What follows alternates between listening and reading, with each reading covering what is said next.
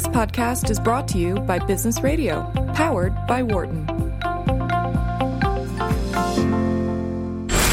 You're listening to Leadership in Action on Business Radio, powered by the Wharton School. Here again is Professor Mike Useem, Jeffrey Klein, and Anne Greenhall. Welcome back to Leadership in Action. SiriusXM Business Radio, powered by the Wharton School. For new listeners or SiriusXM subscribers, allow me to introduce myself. I'm your host, Jeff Klein, Executive Director of the Anne and John McNulty Leadership Program here at Wharton. I'm joined in the studio by my very good friends and colleagues, Anne Greenhall, the Deputy Director of Leadership Program, and Mike Useem, Director of the Center for Leadership and Change Management. We are, as I said before the break, we just wrapped up a conversation with Larry Dubinsky, who's the President and CEO of the Franklin Institute. Part of that conversation had to do with the way in which Larry both works with his large board of trustees, right, a 48-member board of trustees, as well as the role that he plays as a member of the board, a now chair-elect of the board of the Association for Science and Technology Centers, which is a global organization. And we're going to stay in the boardroom, I think, for some of this conversation as well. We are happy now to welcome Bruce Goldfarb to the show. Bruce, welcome. Yeah. Thanks, Jeff. Great to see you. And Bruce is here in the studio with us. Bruce, if I can, I'm just going to say a couple words about you. You're the president and CEO of Okapi Partners, which is a proxy solicitation firm. And what that means, though we'll get much further into this than my high-level description would certainly suggest, is a proxy solicitation firm is essentially acting as a sort of campaign manager in corporate voting situations, advising companies how to handle the fights and really running campaigns on behalf of the organization. Bruce, one of the things our producer shared with us is that one of your firm's mottos is that there's no such thing as a routine annual meeting. Is that correct? That's right. From when I got into this business, and it was, for me, about 15 years ago, part of the reason I got into this business was that there was a proxy season, that there was a time where there were events that went on, and it was seasonal, and you had summers free and some time off, and that's really not the case. There's nothing routine anymore. It's year-round, and it's actually a lot of fun because of the year-round nature. How often do you actually attend the annual meetings? Is that part of the role? It is part of the role. I personally attend 15 to 20 meetings a year, but as a firm, we probably do attend about 100 shareholder meetings a year. Wow. And are there memorable meetings as you think back over the last 15 years that you could describe a little bit about here? Oh, you should have seen his eyes roll. There are some wildly memorable meetings. In fact, one of the most memorable meetings that I attended happened right here in Philadelphia around 2004. We went to the Walt Disney shareholder meeting. You were there as well, Mike. I was. So you would know, 4,000 people, hours-long presentations, right, and just a really unusual outcome of the way the world changed for, I think, one of the big events in terms of the way the world changed for how investors look at board members and how board members look at each other. And Bruce, before we leave that meeting, just say why it was a bit theatrical as these things go. Well, that was the meeting where Roy Disney, who is Walt Disney's nephew, one of the largest owners of the company, challenged whether or not Michael Eisner should be on the board and ran a vote no campaign against him. And my firm worked for the Disney Corporation. We worked for Mr. Eisner, and the Roy Disney Group received a little more than 40% of the votes against having Eisner maintain his seat on the board. So it was really an event. But what made it an event, not just a business event, and I think the reason Mike caught me rolling my eyes, was you really had 4,000 people who were very into Disney And it wasn't your average shareholder base coming in. I mean, these are people who, had Disney characters tattooed on their arms, and he dressed as Disney characters. Yeah, exactly. And so it was quite an event. Comic-Con meets the annual meeting, kind of. A little bit of that. Right. I love the fact, Bruce, as we walked in, I actually met Mickey Mouse. That's right. There he was. He stuck out a 3-fingered hand, and we had a handshake. And Bruce, get better than that. Bruce, I don't want to embarrass Mike, but would you tell us who he dressed as? We'd have to go back to the tape. There were so many characters there, including governance characters like Evelyn Y. Davis, who sort of grandstanded through the meeting. So it was. You dressed as Evelyn Y. Davis. But boy, it does.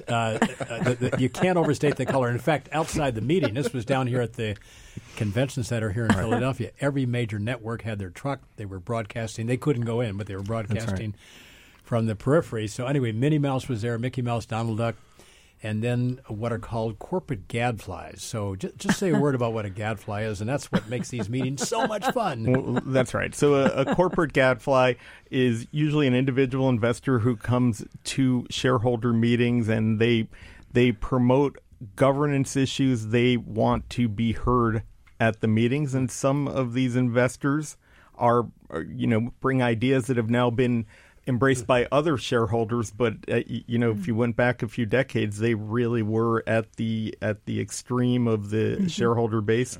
Management viewed them as gadflies, and it was probably more of a pejorative than it's become in many ways. Yeah, and just a statement about why sometimes CEOs feel very underpaid. At this particular meeting, one of the gadflies stood up, asked Michael Eisner, chief executive and also on the board of Disney, a question about the animation studios in China creating animation for Disney. And Michael, CEO, turned to his number 2 person, who later became chief executive, a guy named Bob Iger, and was about to say, Bob, why don't you take this question, put this corporate gadfly before, you may remember this, before Bob Iger could say anything, began to scream at Michael Eisner, saying, Michael, didn't your mother teach you anything, that when somebody asks you a question, you shouldn't turn away from it? What are you doing? Anyway, he felt underpaid that particular day. I think he felt wildly underpaid that day. I only regret that we didn't have the show 3 weeks ago, because I would have totally dressed up for Halloween as a corporate gadfly. That's a great idea. That's a great idea. It's a costume only befitting the Wharton School, well, apparently. Exactly. Right, it's not going to work on a lot of streets. You're what? So Bruce, then how do you lead a campaign then for Disney? If we go back, what was your campaign? Well, that was a challenging campaign in a different era. I mean, what's similar and probably what we've learned to do about leading campaigns for our clients. And by the way, we work for corporations and we work for investors. We work for a number of activist investors in addition to defending companies. But what's similar about the process is that we really do help our clients understand who the investors are in a company, how those investors think and behave, and then we work on the outreach, and we work really as part of a team, whether it's with lawyers, investment bankers, public relations professionals, to really get message across. And what's really changed since the Disney campaign is that in many ways, every part of this process has become more sophisticated. And I think technology's changed it. The access to information, the velocity of information is what's changed the process. But really to lead the campaign is to get people to understand who your voter is. And so it's very apt to describe what we do as sort of we manage an election campaign. But it's sort of figuring out who your audience is, who your voter is probably one of the biggest challenges on the front end, and then figuring out how that voter, their thought process has changed and evolved over time. And there's sort of a significant evolution. So whatever I did in 2004 doesn't really have the same sort of impact now. And how you would marshal voters to get to the polls was probably a big challenge in a situation like Disney, where there really are a lot of individual investors. But if you jump the gap of those 13 years, what's changed significantly is the share ownership is comprised of much larger institutional investors, and those institutional investors have changed their thought process behaviorally, and even among the institutions, now we have much larger passive investors, ETFs, and who own, in some cases, 10, 20, 30, 40% of the shares of a company. You rarely see shareholder bases like a Disney where there's 50% of the shares held by individual investors in these situations. P&G, they had a lot of retail shareholders. We worked on a campaign on behalf of Elliott Management for Arconic this year, and they had a significant chunk of individual investors. But more frequently, it's the institutions, and then it's sort of segmenting those institutions, breaking down which institutions think a certain way, and then, it's sort of blocking and tackling among the larger investors in every campaign. Bruce, could you describe what the process is and what the fulcrum point is? So let's say, I think you just went through the P&G process there, as you mentioned. Kind of what happens? What's the chronology? When does it come to a head? So that also goes to the concept of what's year-round about our business. It used to be a proxy fight was a fairly quick situation. An investor would show up within some short window before a shareholder meeting, and it used to be proxy season, April, May, June, there would be meetings. And so in the proxy solicitation business, we would be busy with clients sort of January, February through June.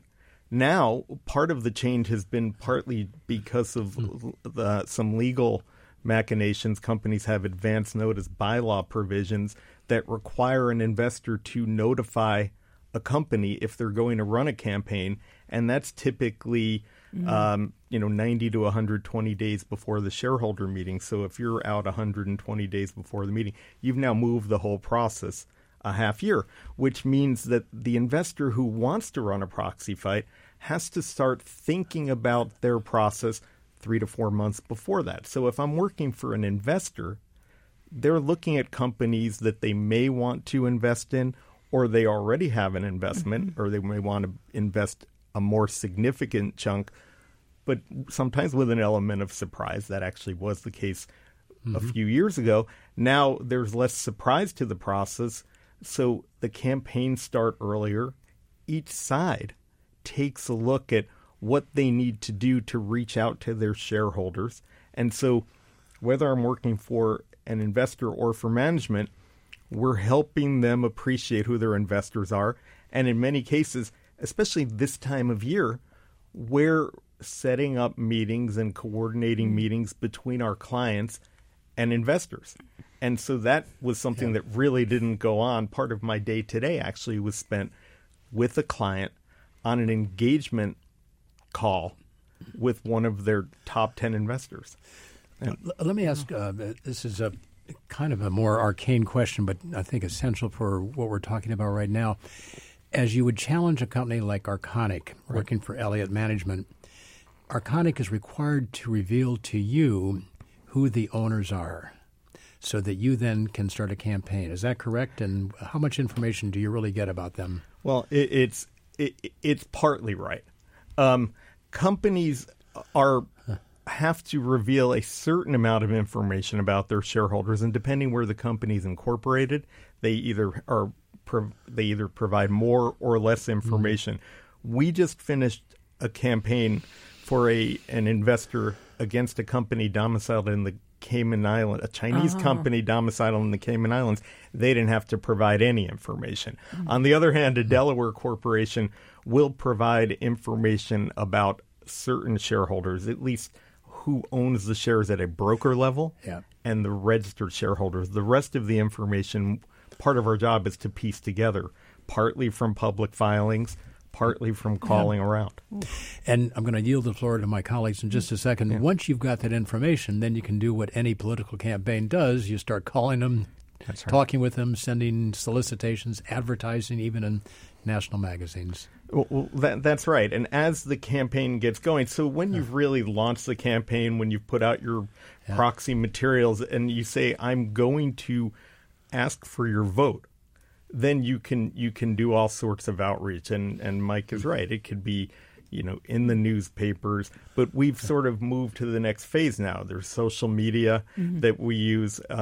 In the Arcana campaign, Elliott mailed a video to certain of the investors that you could see on the internet, but they wanted to make sure they would reach the investor with the message along with their proxy card so that you could get people to take action right away. Oh, wow. So the technology, we use smartphones now to reach out to people by text.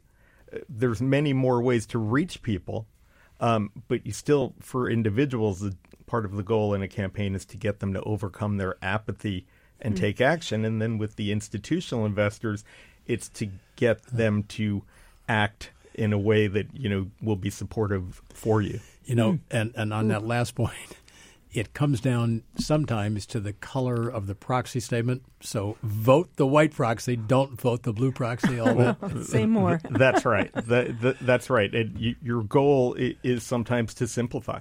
I mean, I wish I'd sort of studied messaging when I was here in college and something that would have been applicable to these concepts. But you do realize sometimes it's like just simplify the process and sometimes get it down to vote white, vote gold, vote blue. And by the way, there's not that many more colors that you would really want to use because you're sending the paper in that color and the message won't print well in other colors. Oh, wow. Okay. Oh, So wow. don't vote metallic silver. That's what I'm hearing. That's right. I'd love to continue this conversation. And I should remind Don't you our want to do a reset? I do. Yeah, I do. So I'll remind our listeners that this is Leadership in Action. It's on Business Radio. It's powered by the Wharton School. Our guest this hour is Bruce Goldfarb, who's president and CEO of Okapi Partners. And I'm your host, Jeff Klein. And I'm here in the studio with Mike Useem and Ann Greenhall. So that's who we are. That's what we're doing. Thanks for being with us. And we've been talking. We've been having this conversation from the perspective of either the company or the activists challenging the company. Bruce, I'm curious, what advice do you give to individual shareholders about how to stay appraised of what's going on, how to participate effectively as an individual shareholder? Well, that's a great question, Jeff, and that's a real challenge because, as I'd mentioned, it's about getting individuals to overcome their apathy. Another part of our business is just, what you would have considered routine, where we will reach out. We have clients who are investment management firms, and they need to get their mutual fund shareholders to vote, to hold meetings that are required by regulation, investment management laws. The 40 Act says you need to elect your directors now and again. It's not like a corporation where they have annual meetings. So they have meetings when they don't have enough of their board that had been elected by the shareholders, or when a mutual fund company is being sold and there's a change of control, you have a meeting.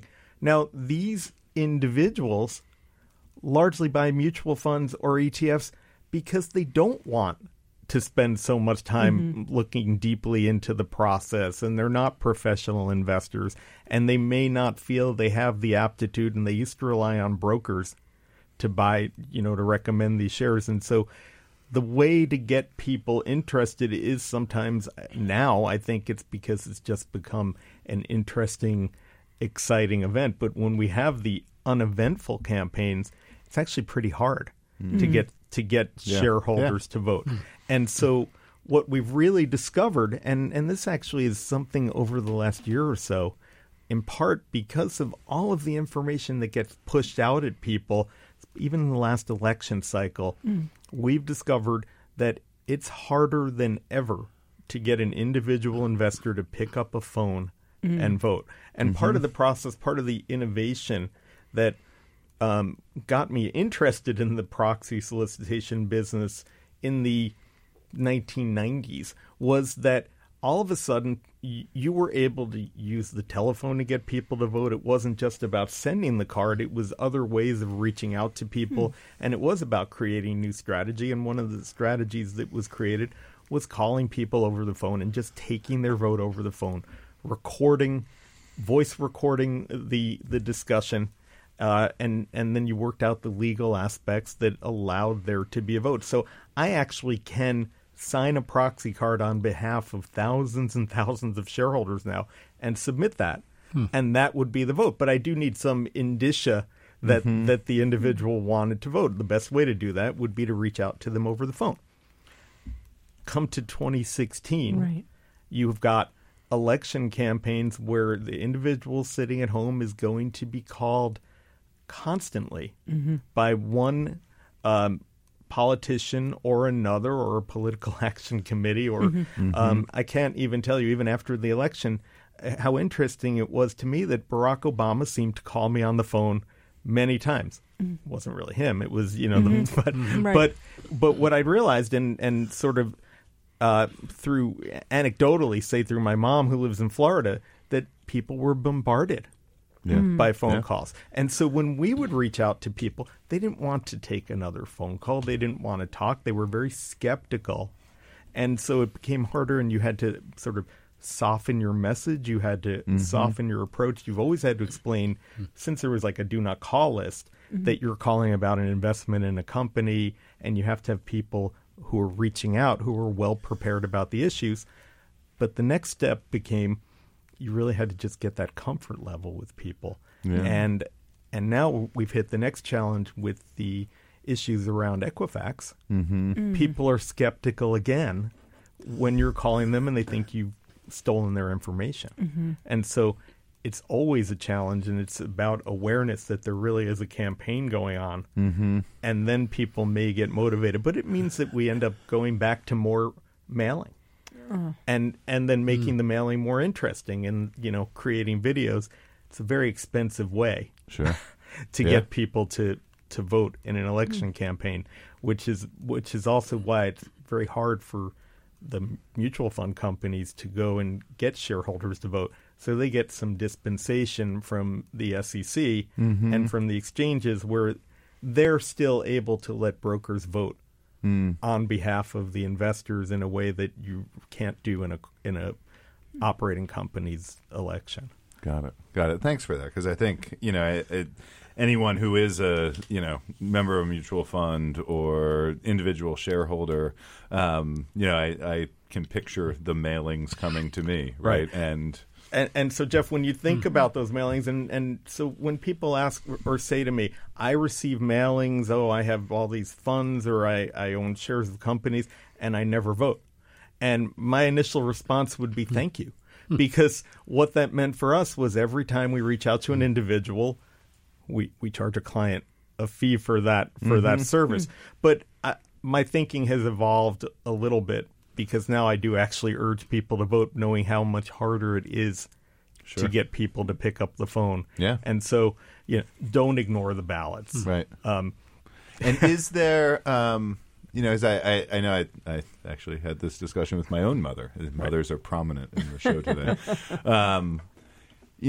But that level of trust about, the kind of information that's being provided, are there quote unquote independent, news sources or other places that you would encourage people to go to get corroborating perspectives? Or that it's part of the challenge of it all, right? It is part of the challenge. I mean, remember, we're running election campaigns. Yeah. And so there is some level of getting people behind your ideas, and there is some level where you're trying to muster facts in the way that you want to do it. Our perspective at Okapi Partners is that we are only going to provide information that is publicly available, that's in proxy materials. We're going to work with our clients to make sure that the material is out there.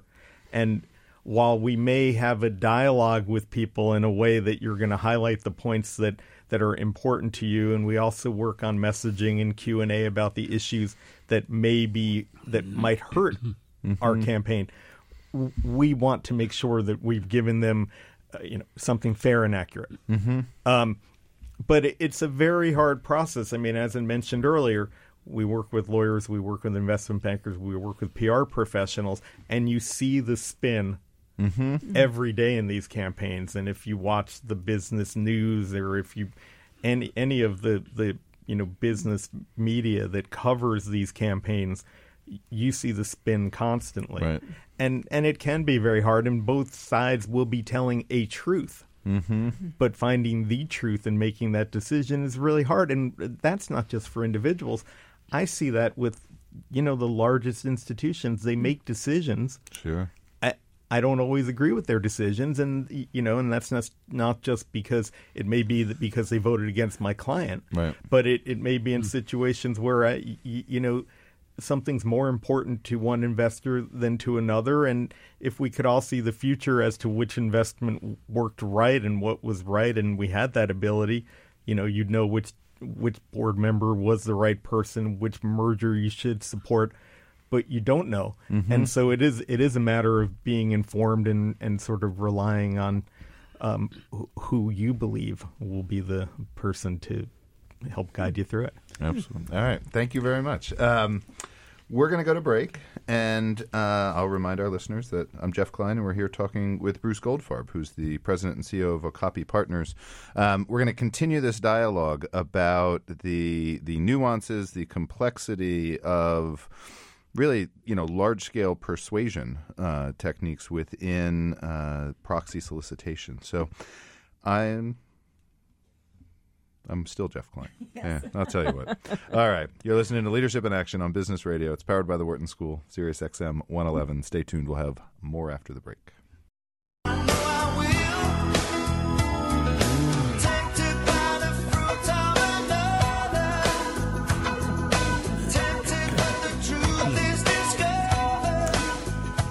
Welcome back. Leadership in Action, Sirius XM Business Radio, powered by the Wharton School. I'm your host, Jeff Klein. I'm in the studio with Ann Greenhall and Mike Useem tonight. Also in the studio is our guest this hour, Bruce Goldfarb, who is president and CEO of Okapi Partners. And I have not yet mentioned, so I should say also a proud alum of the university and the Wharton School. As an undergrad. Yes, so it's great to have you back on campus as well, Bruce. It's great to be back. It's I almost feel like I don't leave. My wife is getting a doctorate here. My older son is a senior in the college, so nice. Happy to be here. Fantastic. That's great. And just to stay on that for a second, and then I know we want to dive back into this conversation we've been having about working with investors. I noticed that your educational path is, we'll call it broad, right? It is. And so you graduated with 2 degrees. Right. Tell us a little bit about that. Right. I came to Penn and I went to the college, and I thought I would study political science. I took a course in poli-sci that was less than inspiring, but I took an art history class that was very interesting. And I realized I could also go to the Wharton School and have the all sorts of opportunities from coming here. And when I was a freshman, a Van Gogh painting sold for like $53 million. Sorry, and I said, "Wow, maybe there's some career something here out there." And I was going to say, if it sold for $53,000, you were a freshman a long time ago. That's right. That's right. So the painting sold for $53 million, right? And that sort of perked my interest. And I guess I also had a good visual memory, and I said, this works out really well. So along the path, I was getting a dual degree, and went to look for an internship after my junior year, or for the period after my junior year. And I sent resumes to a bunch of investment banks, and I sent resumes to Sotheby's and Christie's. And great. For a story that is sort of many hours long, and I'll save it for another day, I had an opportunity to either work at Drexel Burnham or Sotheby's. Oh, wow. And it seemed more interesting to go to Sotheby's, which I did, and I had a great experience there. And it turned out the general counsel of Sotheby's had created the art lending division, so that he had the idea that people can buy art and the art would collateralize the loan to buy the art at prime plus 5. And so New York State said, well, maybe this doesn't work as well as we thought. But by having the art collateralized, and if you defaulted on the loan, Sotheby's sold it again. And so one of the great, the Van Gogh irises that was also sort of known for this big sale at auction, it never left the showroom at Sotheby's. I had the ability to see it in the back until it was purchased again by the Getty Museum, which is where it hangs now. But in any event, going to Sotheby's, I realized a lot of the people there were sort of the progeny of the rich and famous. Sure. And I had a job there, and the general counsel said, your background says, yeah, maybe you should go to law school or business school if you want to get into this business. And he had worked in a law firm. And so that interested me. I went to Columbia Law School. Cool. I said I would study art law, which I did. I worked, I had an internship in law and the arts, but I also was very interested in the business side, Wharton side. I went to work at a large corporate law firm as a corporate associate. Practiced M&A law and securities law, and sort of just moved through the path of different situations. That time I worked at Cravath, Swaine & Moore. That time at Cravath, had a headhunter calling me up and asked me if I wanted to work in an investment management firm. And so, as a lawyer, I went to what was then then Scudder, Stevens & Clark, which is now part of Deutsche Asset Management. And I was not an investment management lawyer. I was a corporate lawyer, but I'd worked on a campaign, a proxy campaign at one point. And in the 1990s, the investment management firms were buying and selling each other. And as I described with the mutual funds, they needed to get their shareholders to vote and approve the campaign. And they just put me in charge of this. And then we had a fund under attack by an activist investor. And they just said, you work on this. And so I kind of fell into the proxy solicitation business. Yeah. They even put me in charge of their proxy voting review committee. And so I met the people in the proxy solicitation business, partly as a client, partly as an investor to whom they had to solicit votes. And, here you go. And but it's just sort of an ambling path. Absolutely. And what role does art play for you now? Well, in some instances, I think it's just a matter of giving the perspective of the world around you and appreciating that there's not one way to do things, that frequently what we do I describe as an art and a science. If you're looking for the sort of the segue from the earlier segment, I mean, there's an absolute science to what we do, but a lot of it is art. And sometimes having my art background allows me to dialogue with some of our clients who are serious collectors. But it's just been really valuable to be able to think that way. Oh, that's great. I'm really glad that we got to thread that part of your story into the conversation. Thank you. Mike, over to you. Bruce, thinking then about what you're doing now, and by the way, I'd love to hear that personal itinerary, because we are a product of so many different threads that, as it turns out, they're all kind of knitting together in certain ways in what you're doing now. As a random outside observer of the world you're in, it feels to me, this is a hypothesis over to you, that in these struggles for corporate control, the proxy solicitation being sort of the battle, but the bigger kind of conflict is over sometimes the strategy of a firm or the soul of the firm, but it feels to me increasingly it's over the leadership of the firm. So to what extent is that so? And then when the challengers, some of the activist investors are pushing companies to change top management, what are they looking for to replace what's already there? I think your theory is spot on, Mike, especially now. Looking at a board is really just a means to creating the leadership to drive value. Yeah. And the activist shareholders who are most successful are the ones who recognize that they need to find ways to create value with the assets that the company has, and one of the most significant assets are the people who manage the hard assets, if there are any. And ultimately, that means taking a look at the plan and the strategy of the company, and that really does now come from the CEO and the most senior leaders of the company, but the way to get there is through the board. So many of these fights are about the CEO, and I think now more directly it's become about the CEO. It actually used to be. It was very hard to challenge a CEO, very hard to replace the CEO. Part of our strategy for clients used to be that we never wanted to run against the CEO because there was a belief that investors wouldn't vote against the CEO, and there was always the threat, whether it was implicit or explicit, that other investors wouldn't gain access to management if you voted against the CEO and if you didn't support management. And that sort of wore down over time, and they're especially for underperforming companies. And with an activist shareholder who said, here's my plan, and here's how I'm going to execute it.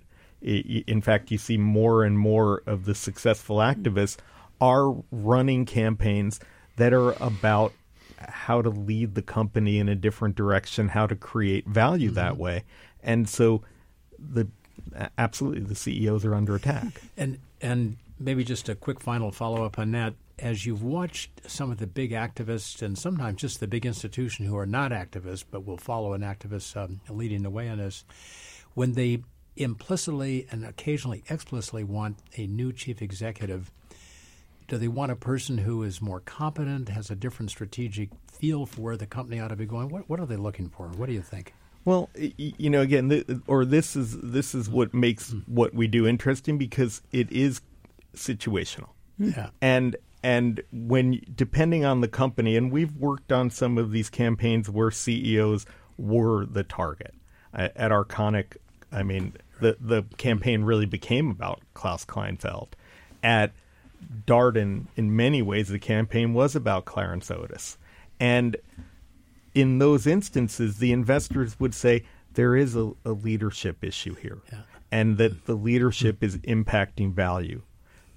And frequently, when we worked for the management side, you had to help your clients articulate their value and their strategy. And in many instances, not every CEO was a very good communicator with investors. And how you became CEO of different organizations meant that you had different skills, and certain skills work better for different industries. And in the modern world, it seems, a CEO has to be good at everything. And certainly they have to be good at communicating how they're going to be inspiring and lead to create value. But that now doesn't necessarily mean that a CEO can't be helped by their board. You don't have to do it all yourself. And what we found with the successful activists, they're not always looking to replace the CEO if they believe that they can bring in a team at the board level who can help that CEO. Now, ultimately, you find that there are CEOs who are going to leave or be asked to leave because of the pressure at the board level, which I think is what makes the proxy fight such a challenging exercise, and the reason management teams and boards fight them, tooth and nail, because it is an implicit threat to the jobs, especially of the CEO. So it's really interesting, because the tagline or the underlying point there is it's much of this is about business and strategy, but a big piece of what's out there right now, it's all about who's in charge, who's leading, what their vision is, and can they execute. It is about leadership and execution, and I think Darden, in many ways, is among the most informative of the campaigns that I've worked on in the past few years. And here's why. The folks at Starboard were not the first activists to come to the door of Darden. There was another activist group who said, we think there's something wrong at Darden. We think that there should be board members who should be replaced. And they were upset. Darden restaurant company. They own the Red Lobster. Right. They own the Olive Garden. They own a number of other restaurant companies. But they wanted the other activists wanted to find a way to extract value out of the Red Lobster and the real estate. And effectively, management turned around and said, we're just going to sell off the Red Lobster.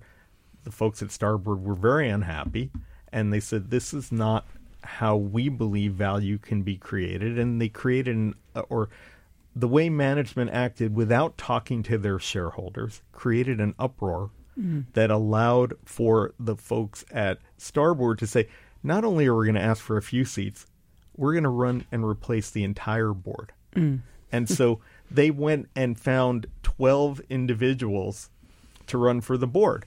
And what they did is they said, okay, what businesses is Darden in? What skills do we need to make sure we can have the business run well? But most importantly, how do we take all of these individuals with different skill sets together to help us find the next leader of Darden? And so they found part of their board. Among the nominees was somebody who had been a president of one of the divisions, maybe I think the Olive Garden. There was somebody who had experience in distributing food, somebody who worked at Pepsi. There were people, there was a CEO of a different company. There was somebody who had been in franchising. They sort of identified all the pieces and brought that together for the board.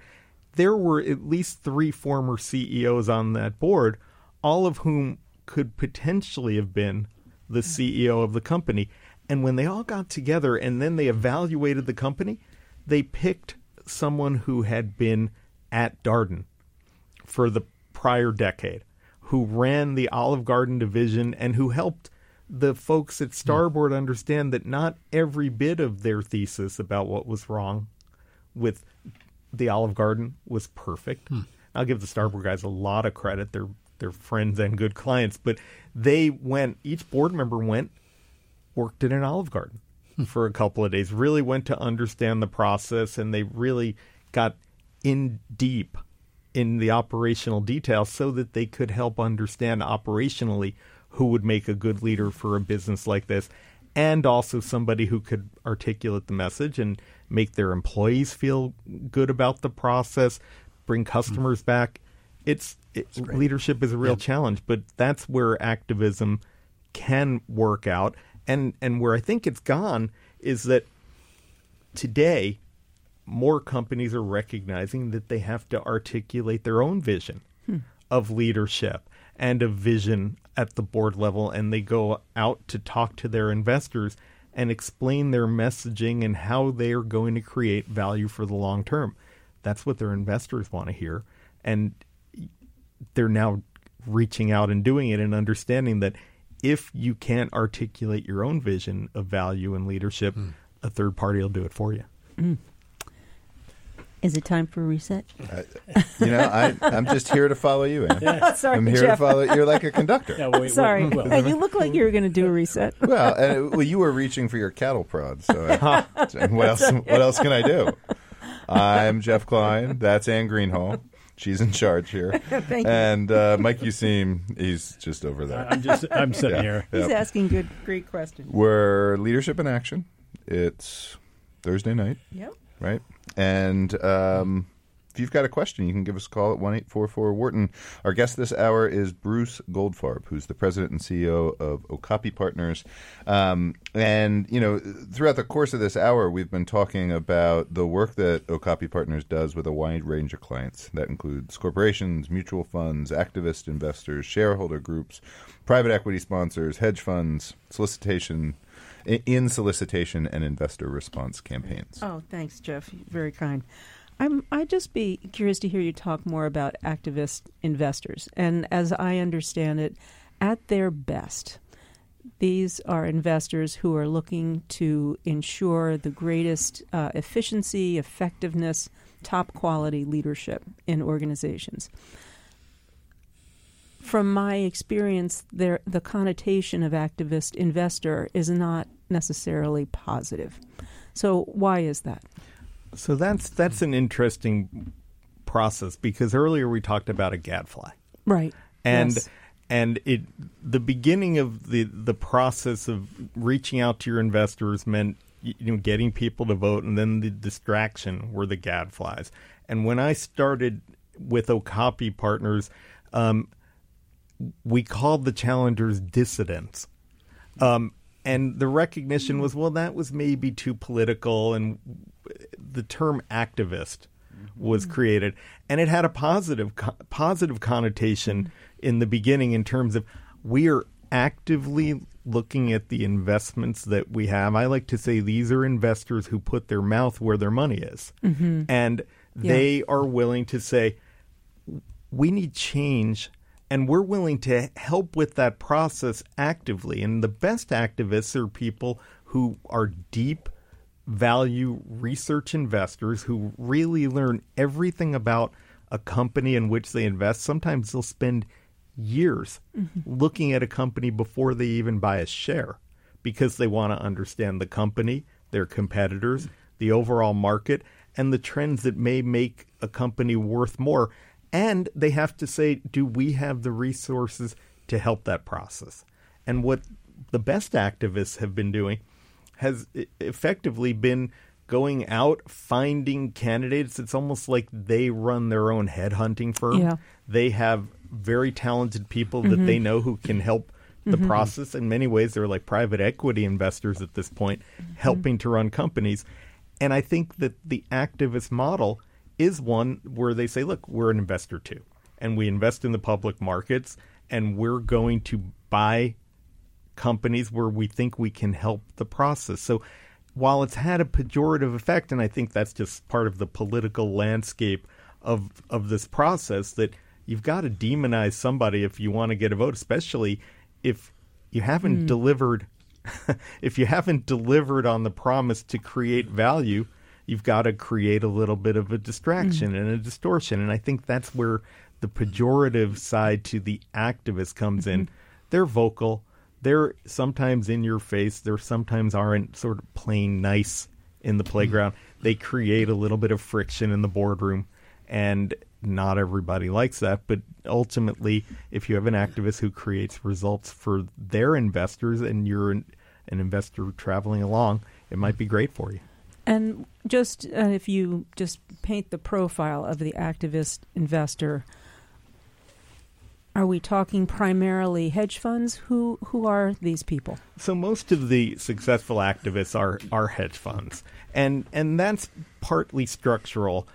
I worked in a traditional investment management firm before I got into the proxy business, and there were times where we were upset with a company, but we didn't have the capacity to dig in. We had a diversified portfolio of companies. We didn't have the time and energy to focus. A hedge fund, they might own a handful of companies. They might own 2 handfuls of companies, but they have the chance to look at companies and dig deep. And they've also, in some ways, some of them are showmen.